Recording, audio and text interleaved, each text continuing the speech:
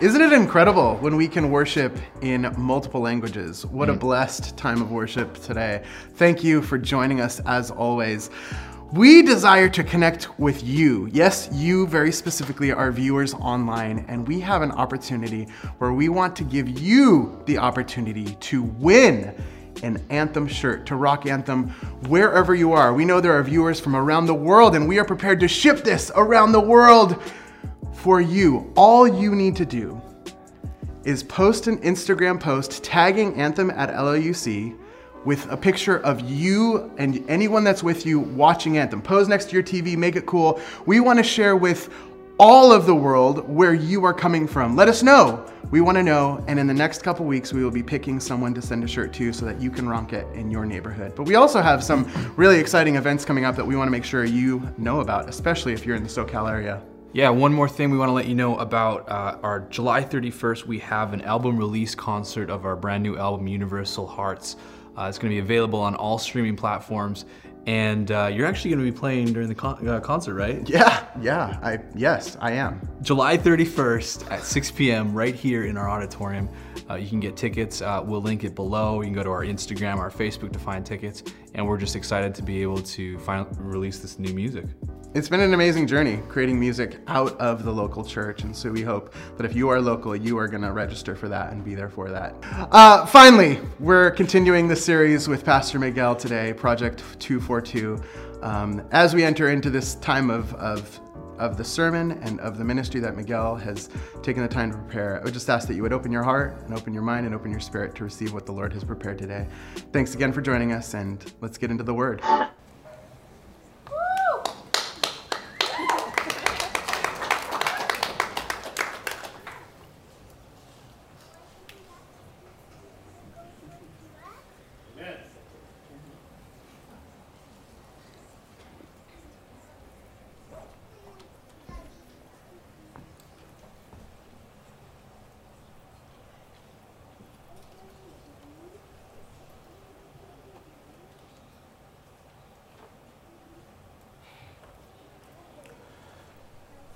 Oh, that was awkward. Let's not do that again. You know, silence is difficult. And even amidst all that silence, I could hear it. The deafening sound of discomfort. Whether that's an amen, wondering if the service will be over already, or a clap, because we're scared that the preacher forgot his message, a nervous cough as you're clearing your throat. What is it about silence that makes us so uncomfortable? We fill these silences that we have in time and space with so many superfluous things. After all, it's easier to talk about the weather than it is to address my weaknesses. It's way more comfortable to say fine when the passerby asks me how my week is doing, even if my life is in complete flames. And it's simpler to say, Happy Sabbath.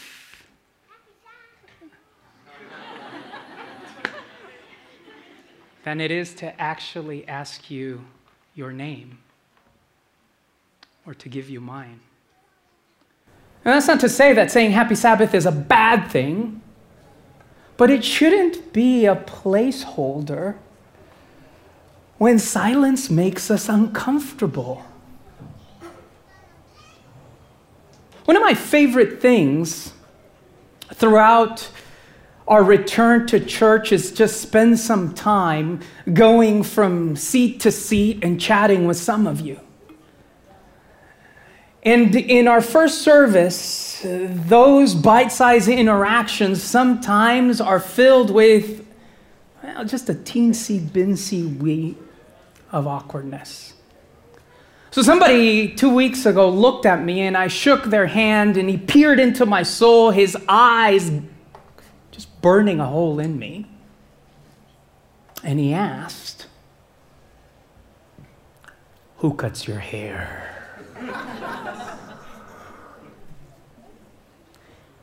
And then he proceeded by saying, "And how do you keep it so..." And I thought that was a compliment. It wasn't. So, in the spirit of courageous confession, I'm going to share something with you. This is my buddy. It's called Gorilla Snot. And that's what keeps my hair. And the truth of the matter is, sometimes sharing something so superfluous doesn't really require that much vulnerability, does it? I mean, it's rather simple to say and to do. While we were recording during the pandemic, I mentioned that my one guilty pleasure was chocolate bars. And the very next week, somebody from this community packaged up a box of chocolate bars and placed them in my office. Whatchamacallits. If you don't know what a whatchamacallit is, you're missing out. This is what God made fall on the floor in the desert for 40 years and the Israelites ate as manna. And that was a really simple gesture. But in that moment, I felt seen, I felt affirmed, I felt cared for. You know, the author and therapist Brené Brown, talking about silence and the courage that we need to employ in order to break it, says that courage begins with showing up.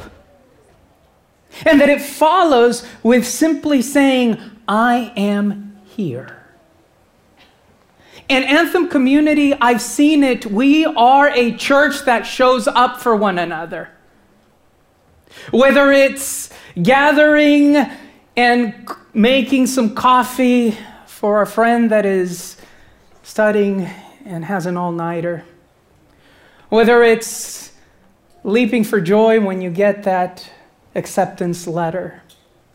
Whether it's sharing with your parents the good news that you're finally moving out of your home at 45. We show up for each other. And I know that some of you came to church today wanting to simply slump into a chair and disappear. Well, sorry, you chose the wrong church to do that. Because here at Anthem, we see you. We're here for you. We care. And we care because we take our marching orders from this book. So, the early church is trying to fill that awkward sound of silence.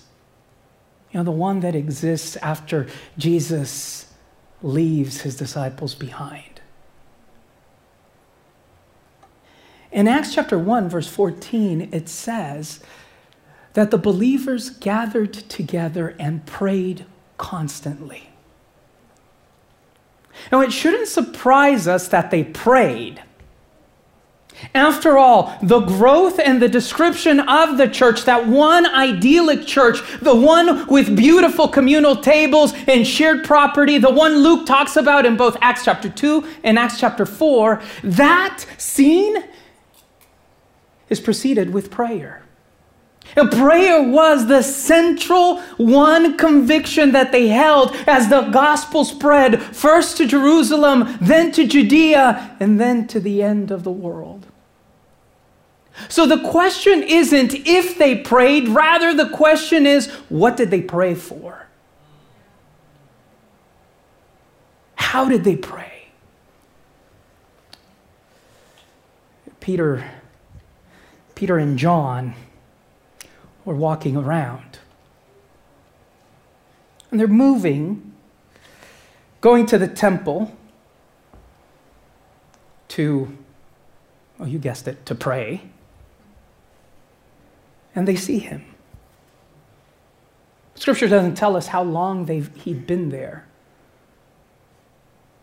But probably he'd been there so long that he had become invisible to the people that went up to the temple day after day to pray. His hand withered, extended out, hoping for maybe a couple coins, some food, some security. Hoping that somebody would show up for him. Hoping that somebody would see him. Hoping that somebody would care. Peter and John knew that before prayers ascend, pain must be seen. Otherwise, what are you praying for? And Peter and John understood that when it comes to prayer, you and I are called to pray persistently. And so they see him, and they start engaging in this wondrous act that is called persistent prayer. Because Jesus had one time told them that when you pray, you actually participate in providence. When you pray, you participate in providence, and perhaps that just flew over your head, so let me punctuate that point. Robert Jensen is an American theologian, says that when we pray, what we're actually doing is giving God our advice about how the world should go. When you and I pray, we're actually giving God our advice about how the world should go. And here's a funny thing, God actually listens to us. Now, it's not that prayers cause God to do something that he would otherwise not do. But what is happening when you pray persistently, when you participate in providence, is that through your prayers, you are being invited into the joy of what God is already doing. And the truth of the matter is, Anthem, God is too good to not allow us to share in his goodness. And I know a little bit of sharing. I've got 2 kids. And sharing's not their forte. So a few weeks ago, we go to this restaurant. And it's a restaurant known for its delicate desserts. And here we are in the blue zone talking about chocolate and desserts. And in a moment that can only be categorized as complete madness, I look at them and I say, you guys can order whatever you want. And they did. And they brought us a tray. And on that tray was something called chocolate motherlode cake. And they both dug into it. And when they had it, they looked at me and they say, Dad, you need to try this. And I tried to explain them about, slowing metabolism and sugar and healthy living, and that Dad's a pastor and his church members are going to critique him if they see him putting this thing in his mouth. And they didn't care. They said, Dad, you need to try it. This is delicious. We just need to share it with you. And that's what the gospel is. That's why they prayed. Because they understood that the gospel was so sweet that they just had to share it. And the way they shared it was through participating in providence by saying, God is doing something new. Anthem, God is doing something new. And you are a charter member of that plan. And if that doesn't excite you, then I don't know what else will. This is a special time you're called to live in. And you might be scratching your head at this point. And you might be saying, well, this idea of persistent prayer and participating in providence and chocolate cake sounds really good, but what does that look like? What kind of prayers are persistent? So I want to ask you to do something with me today. I want to ask that you open your Bible. You open your device, or if you have a Bible like mine, just go ahead and open it with me. I want you to turn to Acts chapter 4. I want you to focus on verses 23 through 31. Acts chapter 4, verses 33 through 31. You see, Peter and John have just finished healing the beggar at the Gate Beautiful. And as almost always happens, when prayer is occurring in a community, persecution soon follows. When prayer is happening in a community, persecution soon follows. And so the Sanhedrin has called Peter and John to appear before them. And what does a community of faith do when they're being threatened? Luke records the first corporate prayer ever uttered by the Christian church. And I want to read it with you, its entirety. On their release, Peter and John went back to their own people and reported all that the chief priests and elders had said to them. When they heard this, they raised their voices together in prayer to God. Sovereign Lord, they said, you made the heavens and the earth and the sea and everything that is in them. You spoke by the Holy Spirit through the mouth of your servant, our father David. Why do the nations rage and the people plot in vain? The kings of the earth rise up and the rulers band together against the Lord and against his anointed one. Indeed, Herod and Pontius Pilate met together with the Gentiles and the people of Israel in the city to conspire against your holy servant Jesus, whom you anointed. They did what your power and will had decided beforehand should happen. Now, Lord, consider their threats and enable your servants to speak your word with great boldness. Stretch out your hand to heal and perform signs and wonders through the name of your holy servant, Jesus. And if you've ever read this passage before, you might know that the opening lines of that prayer are a direct quotation from Psalm, the 2nd chapter. And if you've ever read Psalms 2, you will know that Psalms 2 is a song that is asking God for vengeance and judgment. So it shouldn't surprise us, right, that the church is gathered asking God to avenge them, asking God to judge them. Only that's not what they pray for. They pray for boldness.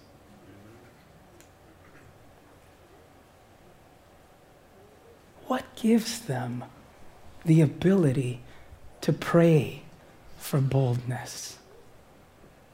Because make no mistake about it, church, persistent prayers are bold prayers.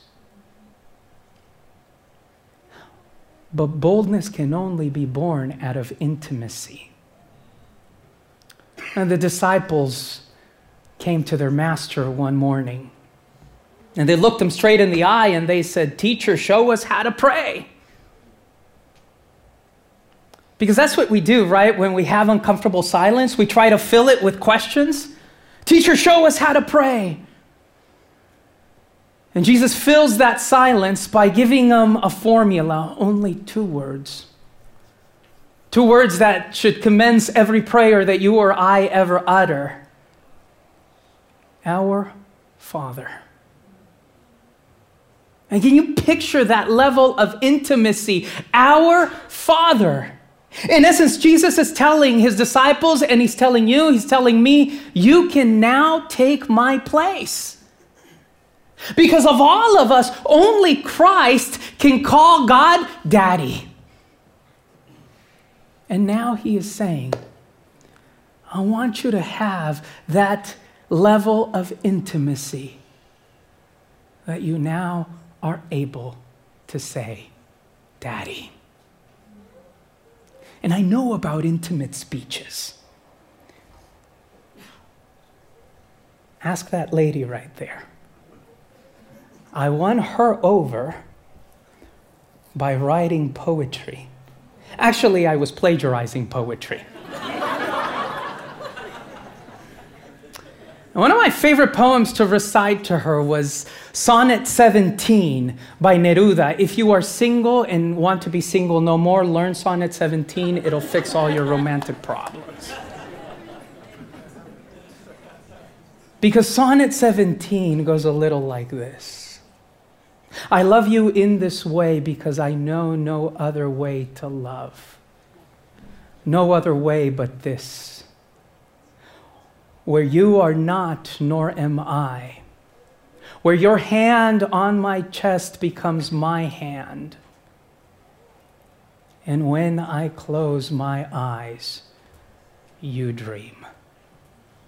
I told you it'll fix all your problems. And this level of oneness, of intimacy, of closeness, is what God is desperately trying to convey to you. But it's not an individual boldness. It's a joined boldness. It's a together boldness. It's a boldness born out of intimacy. You see, the biggest lie that we've been sold by those who claim individualism is that boldness comes from without. That if you learn this program, or if you follow these steps, or if you master this workshop, then you will be bold enough to make these decisions that will make your life better. The disciples knew, however, that boldness doesn't come from within, it comes from without. And that boldness is the direct gift of the Holy Spirit. And so they prayed boldly. And the beauty of these bold prayers is that as they prayed them, they recognized that prayers like this are able to link your world with God's world.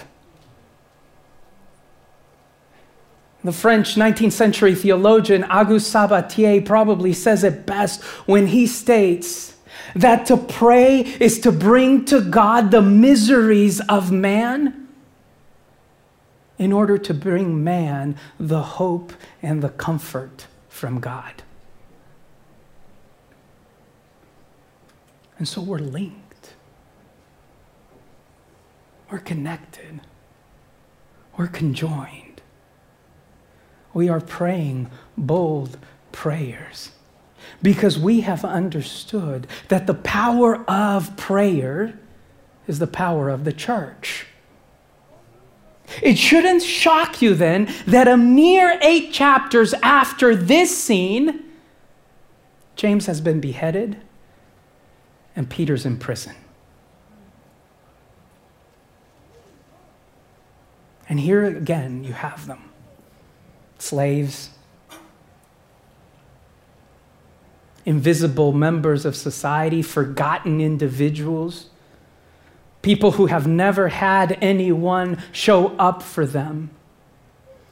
People that are constantly grappling, attempting to fill that silence with some sort of meaning. Here they are once again. They're huddled together. And Acts chapter 12 says that their response to the imprisonment of Peter was constant prayer. Because prayer is the power of the church. And when you pray, when we pray in this level of intimacy, we cease to be individuals and we become altars.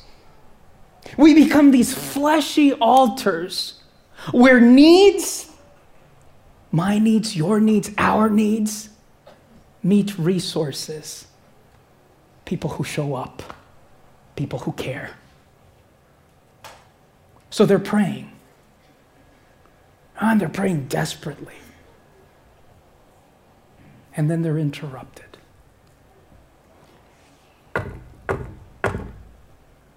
By a knock at the door. So Rhoda, who's a slave, runs to the door and asks, who is it? Peter. And she turns around and runs back into the house without opening the door. And she goes and she tells the people that are praying for Peter that he's here.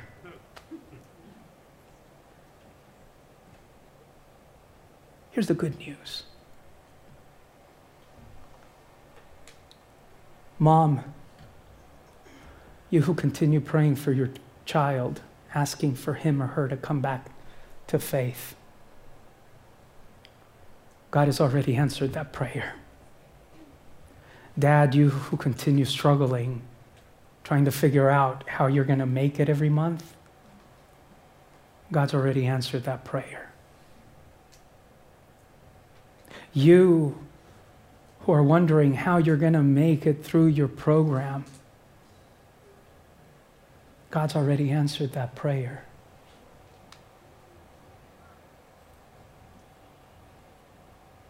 But what changes when we pray in this way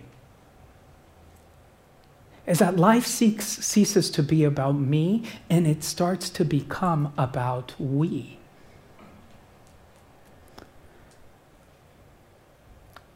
One of the most fascinating things, however, is that this isn't a new prayer. This idea of interceding for each other, of showing up for each other, of believing that God is already doing something, it's not new. It actually began all the way back in the Old Testament. I wish that as Adventists we had the courage to recover the doctrine of the sanctuary. And for those of you who don't know what that is, don't worry, I'm going to explain it in a sec. You see, in the Old Testament, when a priest would go into the sanctuary in order to intercede for his people, he had a breastplate. And on that breastplate were the names of each and every one of the 12 tribes of Israel. And when God is praying at Gethsemane, when Jesus is sweating blood and tears and asking God to pass that cup from him, he's got your name on his lips. He's got your name written on his heart. And when the early church, a mere couple weeks after this, is praying for Peter, it's with someone else's name on their lips and on their heart. See, the secret of prayer is to start thinking, whose name needs to fill the silence in my life? Whose name ought I to place on my lips? Whose name does God want me to write in my heart? It happened in 1942. Leo Beranek was trying to develop a better system of speakers. This was 1943, after all. They needed to find a way to convey instructions and orders to soldiers landing on fortified beaches. Beranek, as an engineer, understood that the only way that he could do this was if they started from a baseline in order to figure out how sound waves travel in different environments. And so Beranek decided to build an anechoic chamber. What is that? That's a chamber without any sound. So they bring in 7 trainfuls of fiberglass and they place them just so in that big cement box to deaden any echo. And John Gage heard about Beranek's chamber. And Gage was a composer. He was a composer who was taught music by his aunt, even as she also taught him how to play. She taught him that A radiator could be an awesome instrument if you had the right stick to hit it. She taught him that you could place screws and tools inside a piano to make it sound differently. And Bernick was obsessed with this idea of sound and music, and so he wanted to hear the complete sound of silence. And so he stepped into the chamber. And as he closed his eyes, he was disappointed because he heard two sounds, two frequencies, one high and one low. The high one was the sound of his nervous system. The low one was the sound of his blood pumping. And so he came out. And that inspired him to write his most famous musical masterpiece. It has 3 movements, and it is the only musical piece that I have already mastered. Actually, I've been playing it for you for the past 20 minutes. It's called 433. And the sheet music is bar after bar of rests. The pianist or the symphony rests. And the music is created by the sound of the air conditioning,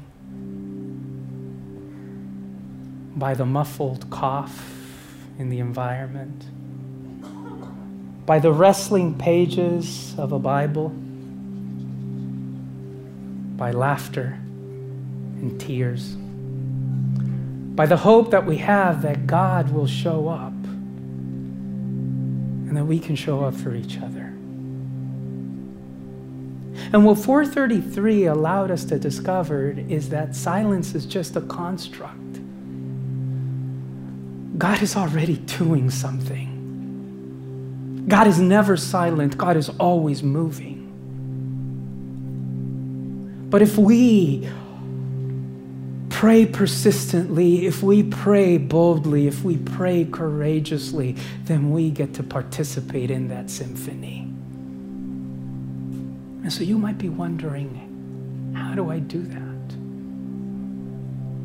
We've been giving you several challenges throughout the weeks, and this is your homework for this week. I want you to think about a name. Maybe it's a friend, maybe it's your parents, maybe it's your children, maybe it's a spouse. I want you to pray for somebody that God is placing in your heart. And I want you to spend this week interceding for them. You see, when God is present, and when God becomes part of the symphony, a whatchamacallit thing happens. And I know that it's kind of awkward to step up to someone and say, hey, at Anthem, we're praying for you this week. I know it's challenging. So here's what I'm going to do.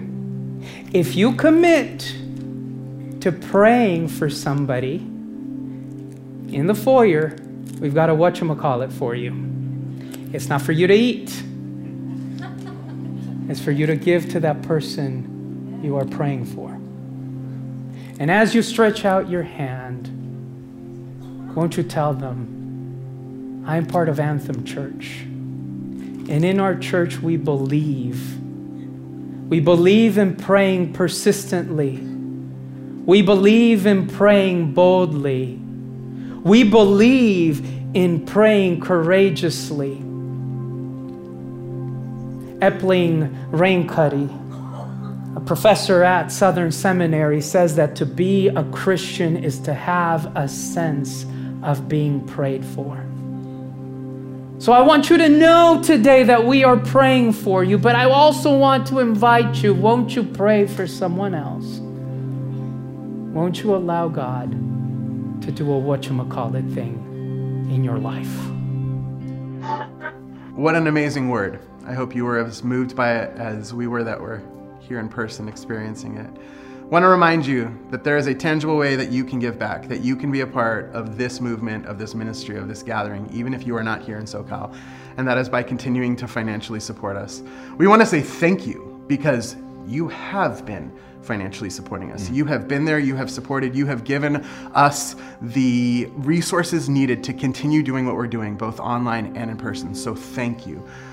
For those of you that are ready to jump on board with that are not already committed, we want to let you know the 2 easy ways. You can text LLUC to 77977 or jump on the LLUC website, lluc.org/give, and give those 2 easy ways. I believe there is even reoccurring giving available if you just want to make it an easy transition. And again, we could not be more grateful for your support, especially during this time as we continue to grow and spread the gospel through ministry here at the University Church and through Anthem. And we also want to stay connected with you, so you can follow us on Instagram, Facebook, Anthem by LLUC, at Anthem by LLUC. You can follow everything that's happening. And hey, if you're in the SoCal area, we would love for you to come check us out.